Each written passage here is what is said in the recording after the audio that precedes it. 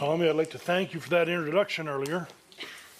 Only one other time in my life have I been compared to Superman. And I was a youth leader in North Dakota, and a young lady there in the youth group told me that I reminded her of Superman. And she must have noticed kind of the pride building up in me. And she said, "Oh, no, not Superman, Superman. No, the geek who works at the newspaper and wears glasses." I'm like, oh, okay, that makes a lot more sense to it. Well, we have been studying the book of Isaiah. Jared has been taking us through Isaiah, and the next couple chapters in Isaiah talk about a very interesting part of history where Yahweh saves the people of Judah. So today we're going to be in 2 Kings, and we are going to read what the historian has said about those same events. So more than 20 years ago, after I'd shortly gotten out of the Air Force, I'd spent 12 years in the Air Force and ended up getting out, didn't know it, but fewer than 6 months before the Kosovo War began. And it turned out that my first job then, after I had separated from the Air Force, I got hired by a company to go to Germany to study the war in Kosovo for the Air Force and to help the Air Force write a report of the war. So that was my first job, and it was a great job, and there were a lot of great retired colonels and generals on the team, and then there was me. And we were studying the war to write a report for the Air Force. But the 4-star general who was in charge of this report was very clear to us. He said, "I don't want a history lesson. Don't just tell me what happened." He said, I want to know what we should have learned by this.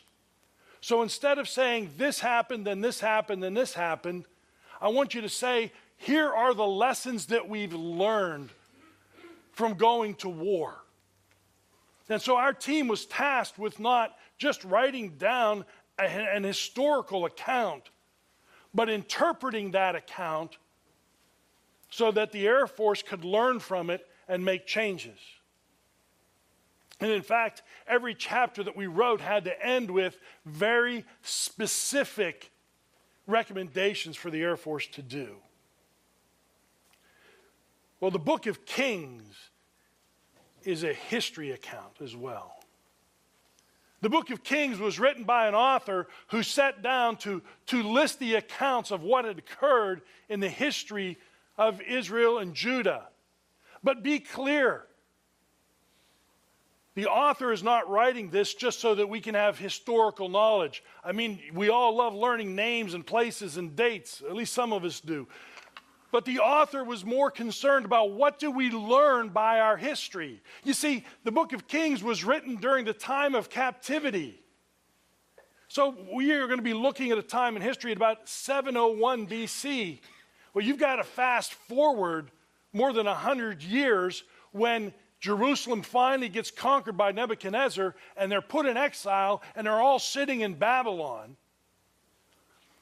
And in Babylon, the historian grabs the accounts, grabs the records, and he starts writing an orderly account of the history of the nation of Israel and the nation of Judah. But the purpose of that was for lessons. You see, the author of Kings is going to try to answer the question. Because remember, you're the people of God. You worship in the temple. And now the temple's been destroyed. You've been removed from the promised land. And the question in your mind is, why did this happen? What got us here? Why are we in captivity? And so the historian sits down and writes an account, but he wants us to see the answer to why this happened. So as we read through this account, the author has a purpose. This isn't just an historical account for us, but we are to learn from this lesson. And what we're going to see as we go through these 2 chapters, it's broken out pretty easily. And in the first 12 verses of chapter 18 are kind of Hezekiah's resume, or better yet, his street cred.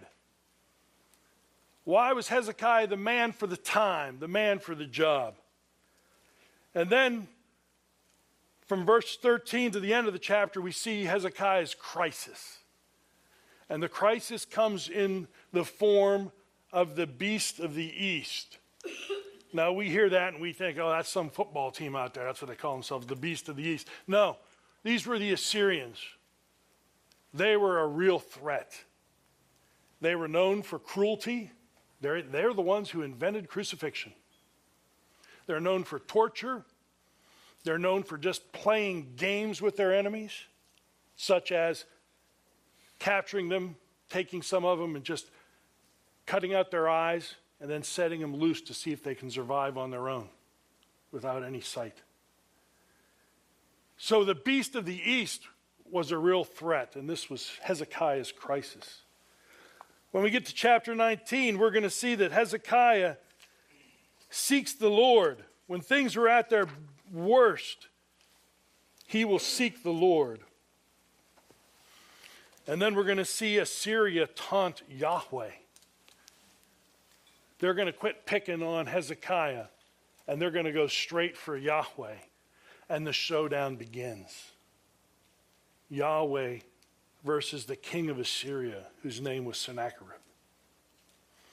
Hezekiah prays fervently, and then Yahweh speaks through his prophet Isaiah.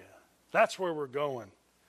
But to get there, and I want you to understand this, and I know for some people they really have a distaste for history and they don't like the names, the places, and the dates, but I'm going to try to give you some information that helps us to understand what we're going to read. So we're going to review a little bit of history. Now, let's first review who the main characters of this narrative are. There are three main characters. The first one is the nation of Judah. So you remember the divided kingdom, about 922 BC. Solomon's son takes over as king, and he's just a terrible king, and 10 tribes of the north say, we're out of here. We're forming our own country with our own king. And so they left, and they did that, and we call them Israel. And their capital was Samaria up there. But in the south, it was Judah, and their capital was Jerusalem. And the kings that we'll talk about we're going to hear about Ahaz, but the main one is Hezekiah. So Judah is main player. Second one is Assyria. We call them the beast of the east. These are the bad guys. These are the wicked. These are the cruel. These are the absolutely powerful, world-dominating power at the time on the earth. Their capital was Nineveh. And their kings, we'd begin with Shalmaneser, Sargon, and then Sennacherib. The other main player is Yahweh, who needs no introduction. Now, there are a few minor characters to be aware of because we're going to hear them, and I don't want you to be confused. The first one is Israel. We talked about that, the northern kingdom of Israel. Capital is Samaria. The king during this period was Hoshea. Then there's Syria, not to be confused with Assyria, just Syria, the capital of Damascus. They're also known as Aram. Then some smaller players, Egypt, not the powerful Egypt of Exodus, the one we remember with the powerful Pharaoh. This is a weakened and recently conquered by Ethiopia, Egypt. There's Babylon, not the powerful Babylon that's yet to come under Nebuchadnezzar, but these were now vassal states of Assyria, and then Philistia. Yes, the Philistines are still around, and their primary location was the Gaza area at the time. And also, please don't be confused by the dates that we see in the text because they are confusing. You see, the author is going to describe the reigns of kings. And when he describes the reigns of kings, he just throws it out there and kind of lets it for us to figure out the details if you care. You see, often when we see the reigns of the king, and we'll use Hezekiah as an example, Hezekiah was born about 740 BC. When he was 11, he was made co-regent with his father Ahaz. So he was called a king. He wasn't the king, but he was called a king at that time, and sometimes they refer to that date. So in 729, he is king. When his father Ahaz died, he was the only king. And then later on, when he had his son come along, Manasseh eventually co-ruled as well. And so you've got these strange dates. Don't let them confuse you. I'm going to try to talk you through the dates as we go. But the dates don't seem to make sense if you don't put a little study into them. And so since Scripture doesn't tell us the years, Scripture doesn't say, oh, this was X number of years before the Messiah. That's how we would date it, BC, before Christ. We'd say, oh, that's when this happened. We extrapolate the information to get the dates from various sources. For example, on June 15th, 763 BC, there was a solar eclipse in that part of the world. And you know what? People wrote about it. The Assyrians wrote about it. The Babylonians wrote about it. And they have it in their records. And the Assyrians and the Babylonians also wrote about the Israelites and the kings that were there. So when we put all of that together with our biblical text, we can put the years together and we can get a timeline. So when Ahaz was king of Judah, and this is prior to, this is about 731 BC, the beast Assyria was threatening Syria and Israel. Now you remember this we talked about this earlier. Jared preached on this earlier in Isaiah. So what had happened is Israel, we'll call them Samaria, and Damascus wanted Judah, the southern kingdom, to join them in war against Assyria. And Ahaz said, no, I'm not going to join you in war. And so they decided that they're going to attack Jerusalem so they could put their own king in charge, and then their king would join them in their battle against Assyria. And what does Ahaz do? Something that's extremely foolish. You've got the beast of the east. They're threatening these countries. So Ahaz went to Assyria and said, hey, how about I pay you to protect us from these guys? Assyria's probably thinking, you're on the list too. I just go through Syria first, then through Israel, then I'm going to get to Judah, then Philistia, and then Egypt. You're on the meal ticket. You're on the menu. But if you're going to pay me, okay, we'll do that too. And through Isaiah, the Lord says, don't make that agreement, but Ahaz did, and they began paying annual tribute to Assyria. Well, Assyria did attack Damascus or Syria, and they conquered them. And Ahaz was astounded by this, and he actually went to Damascus. And he looked, and he actually liked the gods of Assyria who had attacked, and he brought an altar back, and he brought their gods of Assyria back, because he said, oh, well, those must be the powerful gods. Ahaz was not a good king, did not follow Yahweh. And so Ahaz makes this allegiance with Assyria, brings things back, and that's how he wants to worship. And he actually closes up and nails shut the doors of the temple, stops temple worship. We're going to worship these other gods because they win wars. And so that's what he's going to do. And then Assyria is going to attack Israel in the north. They begin besieging the city of Samaria, which is the capital of Israel, in 725, and then finally in 722 they take it. Hoshea was the king. They kill Hoshea, and they take the exiles to distant lands. You see, this was the foreign policy of Assyria. When you conquered somebody, what you did was you took those people and you spread them out in other lands you've conquered. And you take people from other lands you conquered and you put them there. Why? Because there's no unity of ethnicity. They don't have any identity at that point. They can't unify against Assyria. Of course, the other thing you have to do is pay your taxes and worship the Assyrian gods. So that's their foreign policy. And this is what they did to Israel. Those 10 tribes became dispersed. And we'll see that in the text. Because even though that's covered in chapter 17 of 2 Kings, it's brought up again in our text as a reminder, because this is what's on Hezekiah's mind. This is what Hezekiah is remembering. Well, Shalmaneser, who was the king of Assyria, died in 722, that same year. and his son Sargon took over as king. And so, of course, when a new king comes in place, the vassal states, the ones who've been paying tribute, a lot of them decide to rebel. This is a good time, change of administration. There's chaos in Assyria. But Judah doesn't rebel and join that rebellion. Well, in 715, Ahaz died, and Hezekiah became the sole king in Judah. And he began initiating reforms. He saw what had happened to Israel and realized the cause of it was they weren't worshiping Yahweh. They had rejected Yahweh. So the doors of the temple that had been shut, he opens it up again. He gets the Levites together, gets them trained. There's temple worship again. He starts celebrating Passover again. He starts doing these major reforms that occur. But in 705, Sargon died. And again, widespread rebellion, and Sennacherib was the new king. And it was this point that Hezekiah started planning his revolt. All right, 705 BC, Hezekiah says, now's the time. We're gonna revolt. And then because of that, in 701, Sennacherib attacked Judah.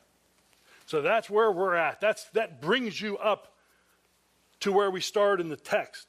And it begins in chapter 18 with Hezekiah's, I like to call it his resume. And you can kind of figure out how important certain kings are by how much ink the author gives to them. Solomon gets the most ink in here, but Hezekiah gets quite a bit of ink as well. And it says of Hezekiah, he did what was right in the eyes of Yahweh. You see, he realized that his father Ahaz had been taking Judah down the very same path that got Israel destroyed. So Hezekiah wanted to make changes. In the history of Israel, that's the northern kingdom, there were 19 kings, all of them wicked. In the history of Judah, the southern kingdom, there were 20 kings. Only 8 were good, 12 were wicked. So Hezekiah sees what his father has done and said, we can't do that, we need to make reforms. And so he's going to make reforms, and he removed the high places. So the high places in Israel or in Judah, these are places of former pagan worship. So they tore down the pagan stuff, and they said, well, let's worship Yahweh here. And they began to build some altars, and they began to build different things in these high places. And Yahweh was not pleased because Yahweh prescribed how worship should be done, and worship was to be done in the temple. And so Hezekiah removes the high places. Even though they were worshiping Yahweh, they weren't worshiping him according to the way he prescribed. And then it says he broke down the sacred pillars and the carvings and cut down the Asherah. These are the leftovers from the pagan worship that had to be removed. And then amazingly, he cut up the bronze serpent of Moses. In the book of Numbers, it says, then the Lord sent fiery serpents among the people, and they bit the people. They'd been in sin and rebellion, so that many people of Israel died. And the people came to Moses and said, we have sinned, for we have spoken against the Lord and against you. Pray to the Lord that he will take away the serpents from us. So Moses prayed for the people, and the Lord said to Moses, make a fiery serpent and set it on a pole, and everyone who is bitten, when he sees it, shall live. So Moses made a bronze serpent, set it on a pole, and if a serpent bit anyone, he would look at the bronze serpent and live. So apparently, this bronze serpent on a pole, they kept from that time. It was supposed to be a reminder of how they should put their trust in Yahweh, how they should obey Yahweh, and instead it became a symbol of worship to them. It became a god to them. Hezekiah was so thorough in his reforms that he even destroyed that because it was being used for false worship. People were burning incense to it. And then it says of Hezekiah, he trusted Yahweh like no one before him or after him. Similar language was said of Josiah. It says that he obeyed Yahweh like no one before him or after him. So imagine this. Of all the kings, Hezekiah is called out for what? He trusted Yahweh. He was given credit. He was given acclaim because he trusted Yahweh.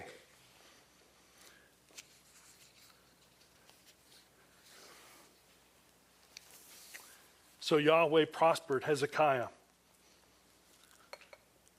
And this was a reminder. He had this reminder of what had happened to the northern kingdom. We see in verses 9 through 12. It says again that Hoshea was attacked and he would be killed. And Samaria had fallen and the people were put in exile. And then it says here, it's because they did not obey the voice of the Lord, their God, but transgressed his covenant. Even all that Moses, the servant of the Lord, commanded, they neither listened nor obeyed. See, there was the lesson for Hezekiah. That's why it's repeated here. Why did that happen to the northern kingdom? Why were the Israelites scattered abroad? They did not obey Yahweh. They didn't listen or obey. But now we come to the time of crisis. So in 701 BC, Hezekiah rebelled and no longer paid that tribute to Assyria. And Assyria's response came quickly. Hezekiah quit paying the tribute, and Assyria knew how to deal with treachery. And from the records of Assyria, here's what they claimed. They came in and they started attacking the different cities and villages in Judah, the southern kingdom. And here's from their records. We actually have their records from Assyria. And it says that they claim to have captured 46 fortified cities of Judah, plus a number of their villages. And then the records say that Sennacherib hemmed up Hezekiah in Jerusalem, like a bird within its cage. This is what Sennacherib thought he had done. You're not going to pay tribute to me? He came in and started taking them all out. And he even camped down there in about 28 miles from Jerusalem. And Hezekiah was probably shocked and surprised by how quickly Assyria responded. So he decides to pay him off. And we see this, and he's going to pay him 300 talents of silver and 30 talents of gold. A talent weighs about 75 pounds. So 300 talents of silver is a lot. 30 talents of gold is a lot. But he decides to pay them off. And surprise, surprise, Assyria is not to be bought off. They're going to take it, and they did. They took the money, and it says in their records there was a lot more. Jewels and elephant hides and all different kinds of things that they took from Judah. But they weren't satisfied. Assyria is not satisfied with that. Why? They had a rebellious king, Hezekiah, in place, and they don't tolerate that. They'd rather remove Hezekiah, put one of their own in there, and get the annual tribute. That was their goal. And so, even though they are down in Lachish, in Judah, they send a delegation to show up. And we see these words here, Tartan and Rabsaris and Rabshakeh. Those are kind of titles, not names. So the Tartan is kind of the high commander of the military. So if you want to go and intimidate, you've got a number of soldiers coming with you, and you have the high commander of the military. What does that tell you? If he wants to call more, he can. He's the one in charge of the military. They also have Rabsaris, who was an assistant to the king, and most likely he was more like the secretary. He's the one that's writing all this down for the king to keep the king of Assyria, Sennacherib, informed. And then you have Rabshakeh. He's kind of the spokesman. He's the emissary. He's the one who's going to speak for the king and say, here are the negotiations. And the negotiations aren't favorable to Judah at all. And we have a record of the negotiations in here. They wanted Hezekiah removed. And so they want to get rid of him, but they also want the people to just give up and complete surrender. And so the emissary is going to give military and religious reasons for complete surrender. And he uses brilliant psychological warfare to do this. So they're standing near the walls of Jerusalem, within the earshot of the people, and there's certainly guards on the walls who can hear everything. And he says, basically, your preparations are ill-conceived, and what you think are strengths are really weaknesses. And that's how he's going to make this argument. And he starts out and he mocks them. And he says that, are you really warriors? Are you really prepared? You see, Hezekiah had put about setting up commanders. And he started building his armory with shields and with spears. And he was getting ready to attack, or to defend, I should say. And so the mocking is, are you really the warriors? You see, the Assyrians, everybody served, and you had, by the way, a 3-year cycle. So when you were in the military, year 1, you were going to work on normally civic projects, building cities, building whatever, and it helps that you're going to be physically strong and able. The second year, you're going to go fight. And you're going to spend a year in the military actually engaging with the enemy. The third year, you're off. You're back home with your family for a year. And then it starts over again. You're doing civil projects and building up physical strength and stamina and then fighting and so on. This is the warrior culture that they had developed. And they're mocking him, saying, are you ready for this? Do you really think that by just setting up commanders who have really no experience, and you've made some shields and some spears? Have you not been paying attention? And modern warfare at that time was chariots. You want to win wars, you have to have chariots. That was modern warfare. So he's mocking him. And then he mocks these, and we see this from Isaiah 30. It talks about this agreement with Egypt, and Yahweh says, don't do it, but they make an agreement with Egypt. So he mocks him again and says, can your little secret negotiation with Egypt save you? He says, behold, verse 21, you are trusting now in Egypt? It's a broken reed. Pharaoh, you're going to trust in Pharaoh? Egypt was weak at this point, and this little secret negotiation wasn't going to help. And so he's taunting him there. And then he taunts him and mocks him even more about their military. And he basically says, let's make a bet right now. Here's what the deal is. I will give you 2,000 horses if you have 2,000 horsemen.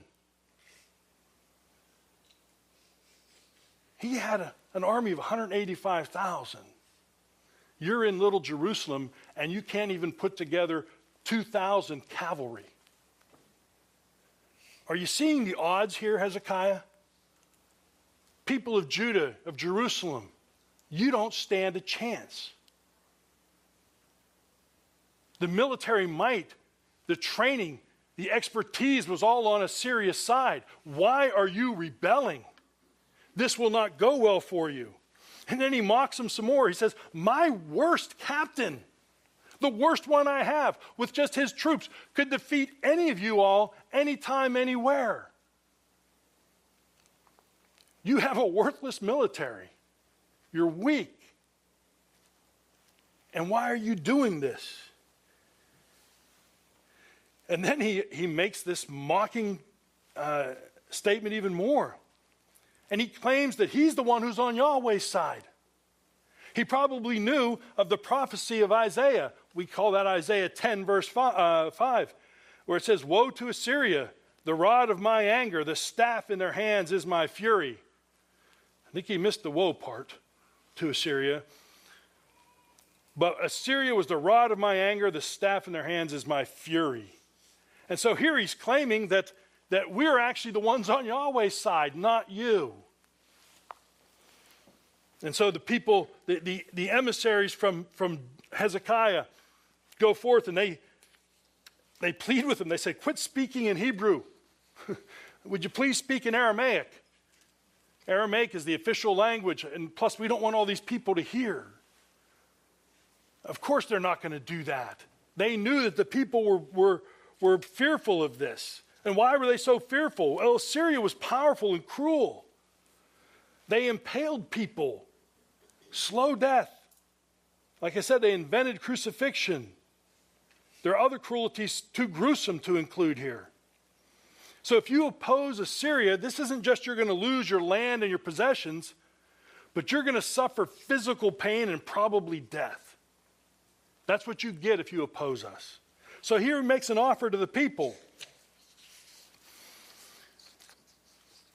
And so he says, who is the great king? Well, Sennacherib's the great king. Look at what's going on in the world. So listen to what he says. Don't listen to Hezekiah. So don't put your trust in Hezekiah and don't put your trust in Yahweh, but instead take the kind offer of the king of Assyria. Here's what he's promising. You'll eat of your own vine, have your own fig tree, have your own cistern. I'll take you someplace great with bread and vineyards and olive trees and honey. Plus, here's the real bonus. You'll get to live and I won't kill you. This is the sweet offer that Sennacherib is making. And then he boasts some more. He said, none of the other gods of the other nations succeeded in stopping us. He says, he even brings up northern kingdom. What about Samaria? What about Israel? They were Jews. They were Hebrews like you, and Yahweh didn't save them. So why would Yahweh deliver you now?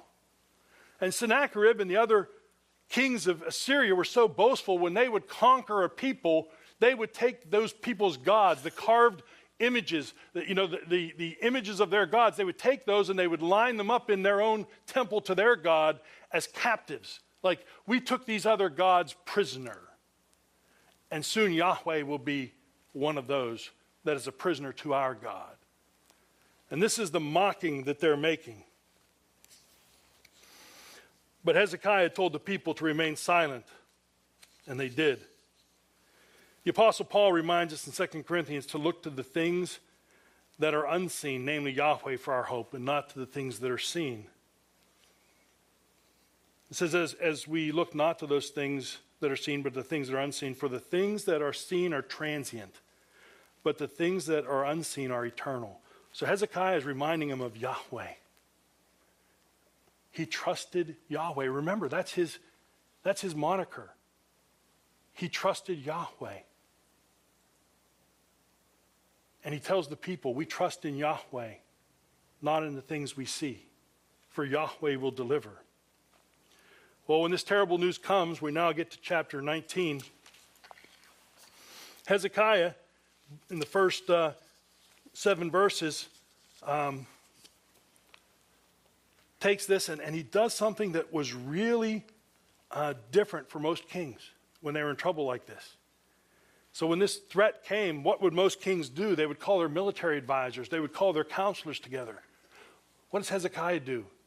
He calls for Isaiah, the prophet. He goes to the house of the Lord and he calls for the prophet of God to come.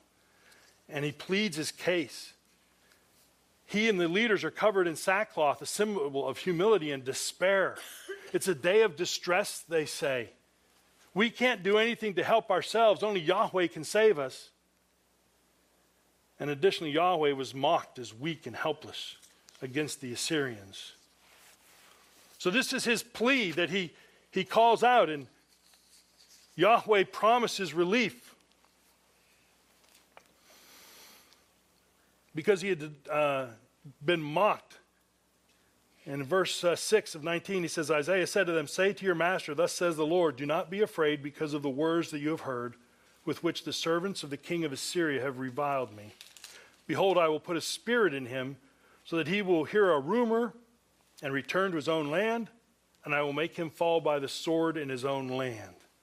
So Yahweh promises relief in 3 things. He says, first thing is, Sennacherib is going to hear a rumor and he's going to believe it, and that will get him off your back for a moment. But also, eventually, Sennacherib is going to totally leave and go back to his land.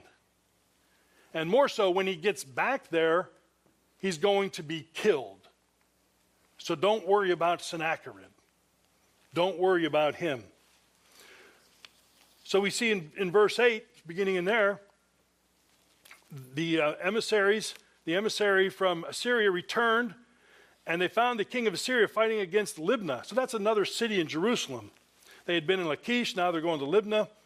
They left Lachish. Now the king had heard concerning the king of Cush, or the king of Egypt. So here's the rumor. Egypt is getting ready to attack you.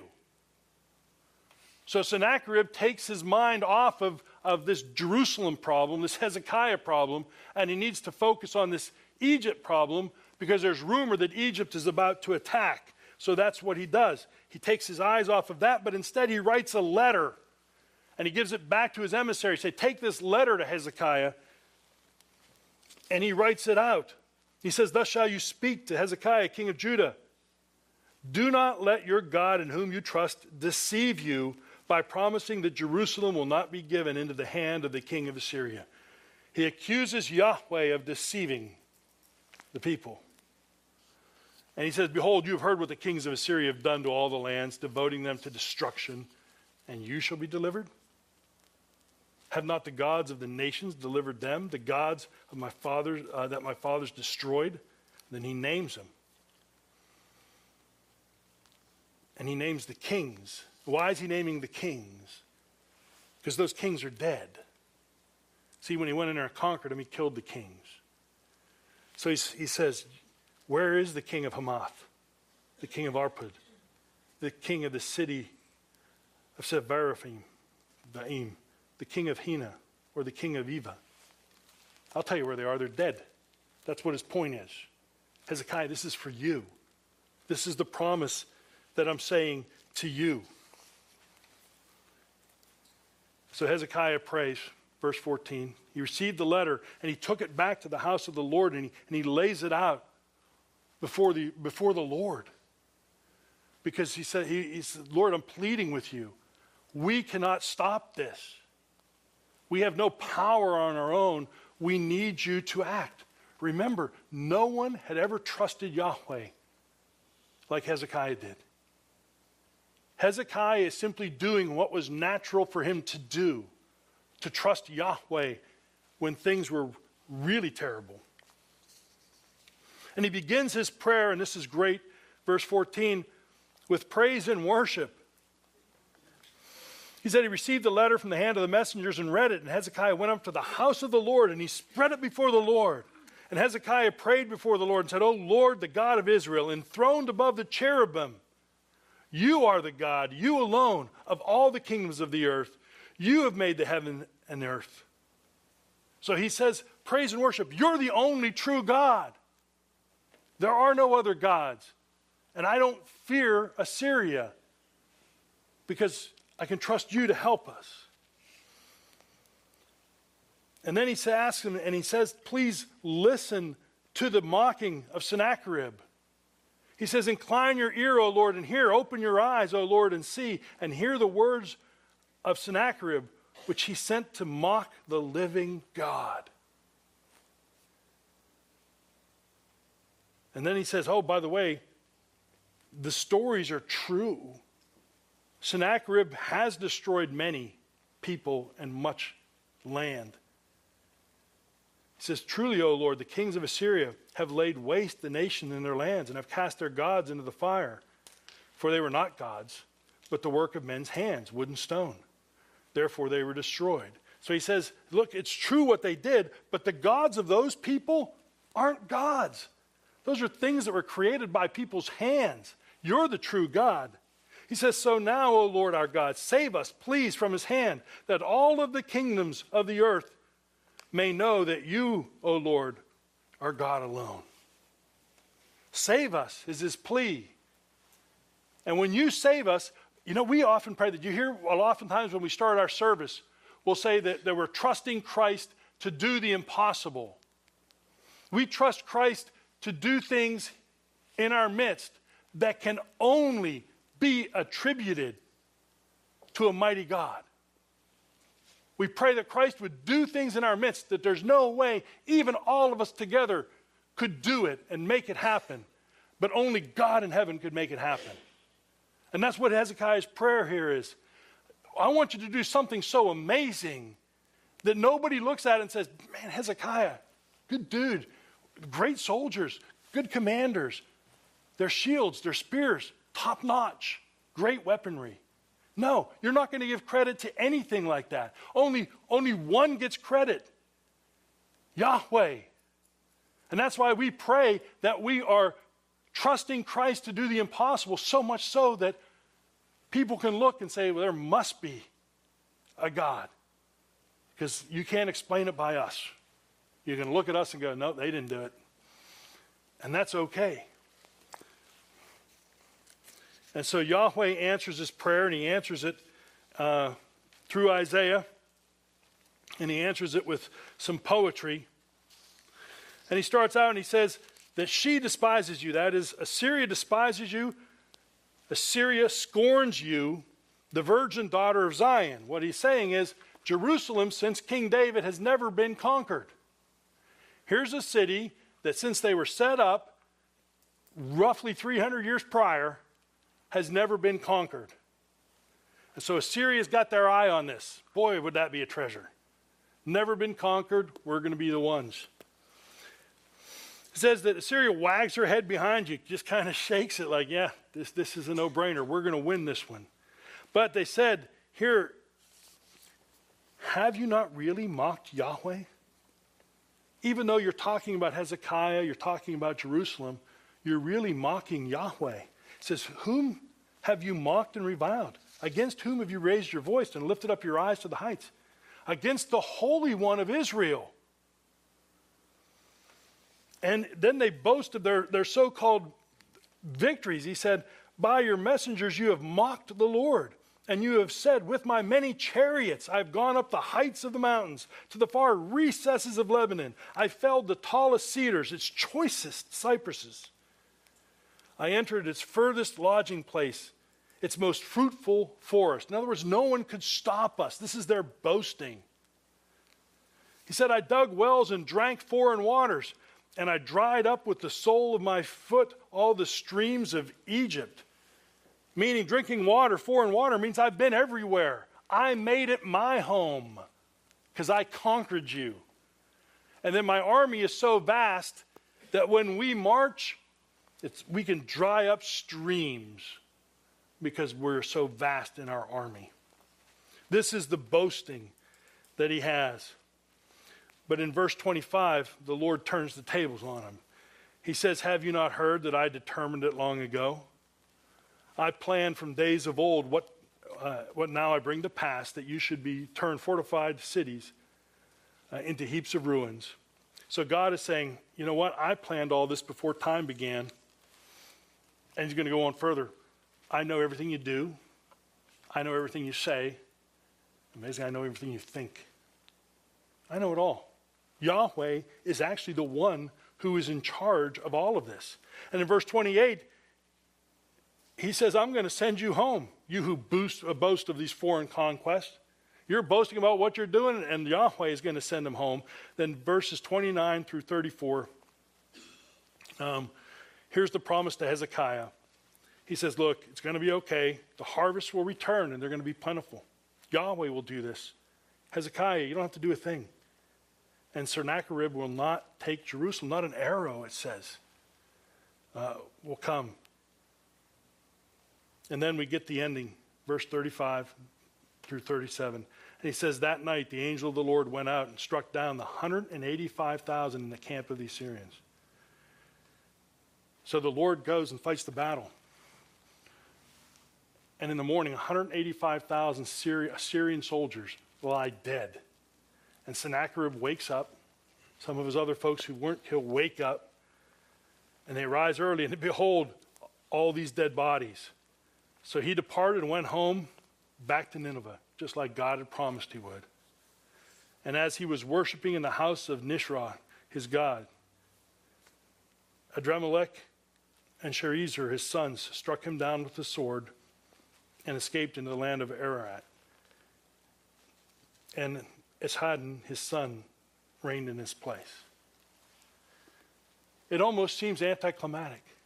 This huge buildup of this tremendous threat, this crisis. And yet, in just a few verses, we get the epilogue. Yahweh did it. slaughtered 185,000 Assyrians in the night. Yahweh did it. And Sennacherib fled home where he would be killed by his own sons. So what do we do with this? The historian wanted us to learn from this. So I've got a few applications here. We'll go quickly, as Jared always says. I just have 12 application points, and we'll go quickly. I only have 3. Number 1, build your resume. What does your resume look like? Are you someone who trusts Yahweh, who obeys his commandments? You know, many of us have fairly easy times right now. If we're not trusting Yahweh now, we're not walking in obedience now, we are not going to be trusting and walking in obedience in difficult times. We need to be building our resume now. Remove sin from our lives, trust in God, and obey his commandments. Number 2, sin is never satisfied. It will always want more. Hezekiah tried to pay off Sennacherib, thought he could just give him some money and he'd go away, things back to normal. And what did Sennacherib want? More. He wanted everything. He wanted complete surrender. And you see, sin behaves like that in our lives.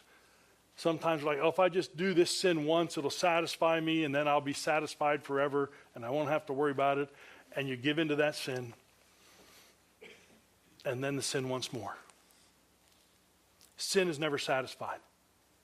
We must battle sin to the death, as we say here.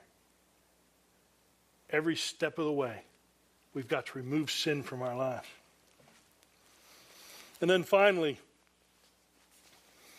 living a life of trust, knowing that the Lord answers in his way according to his timing.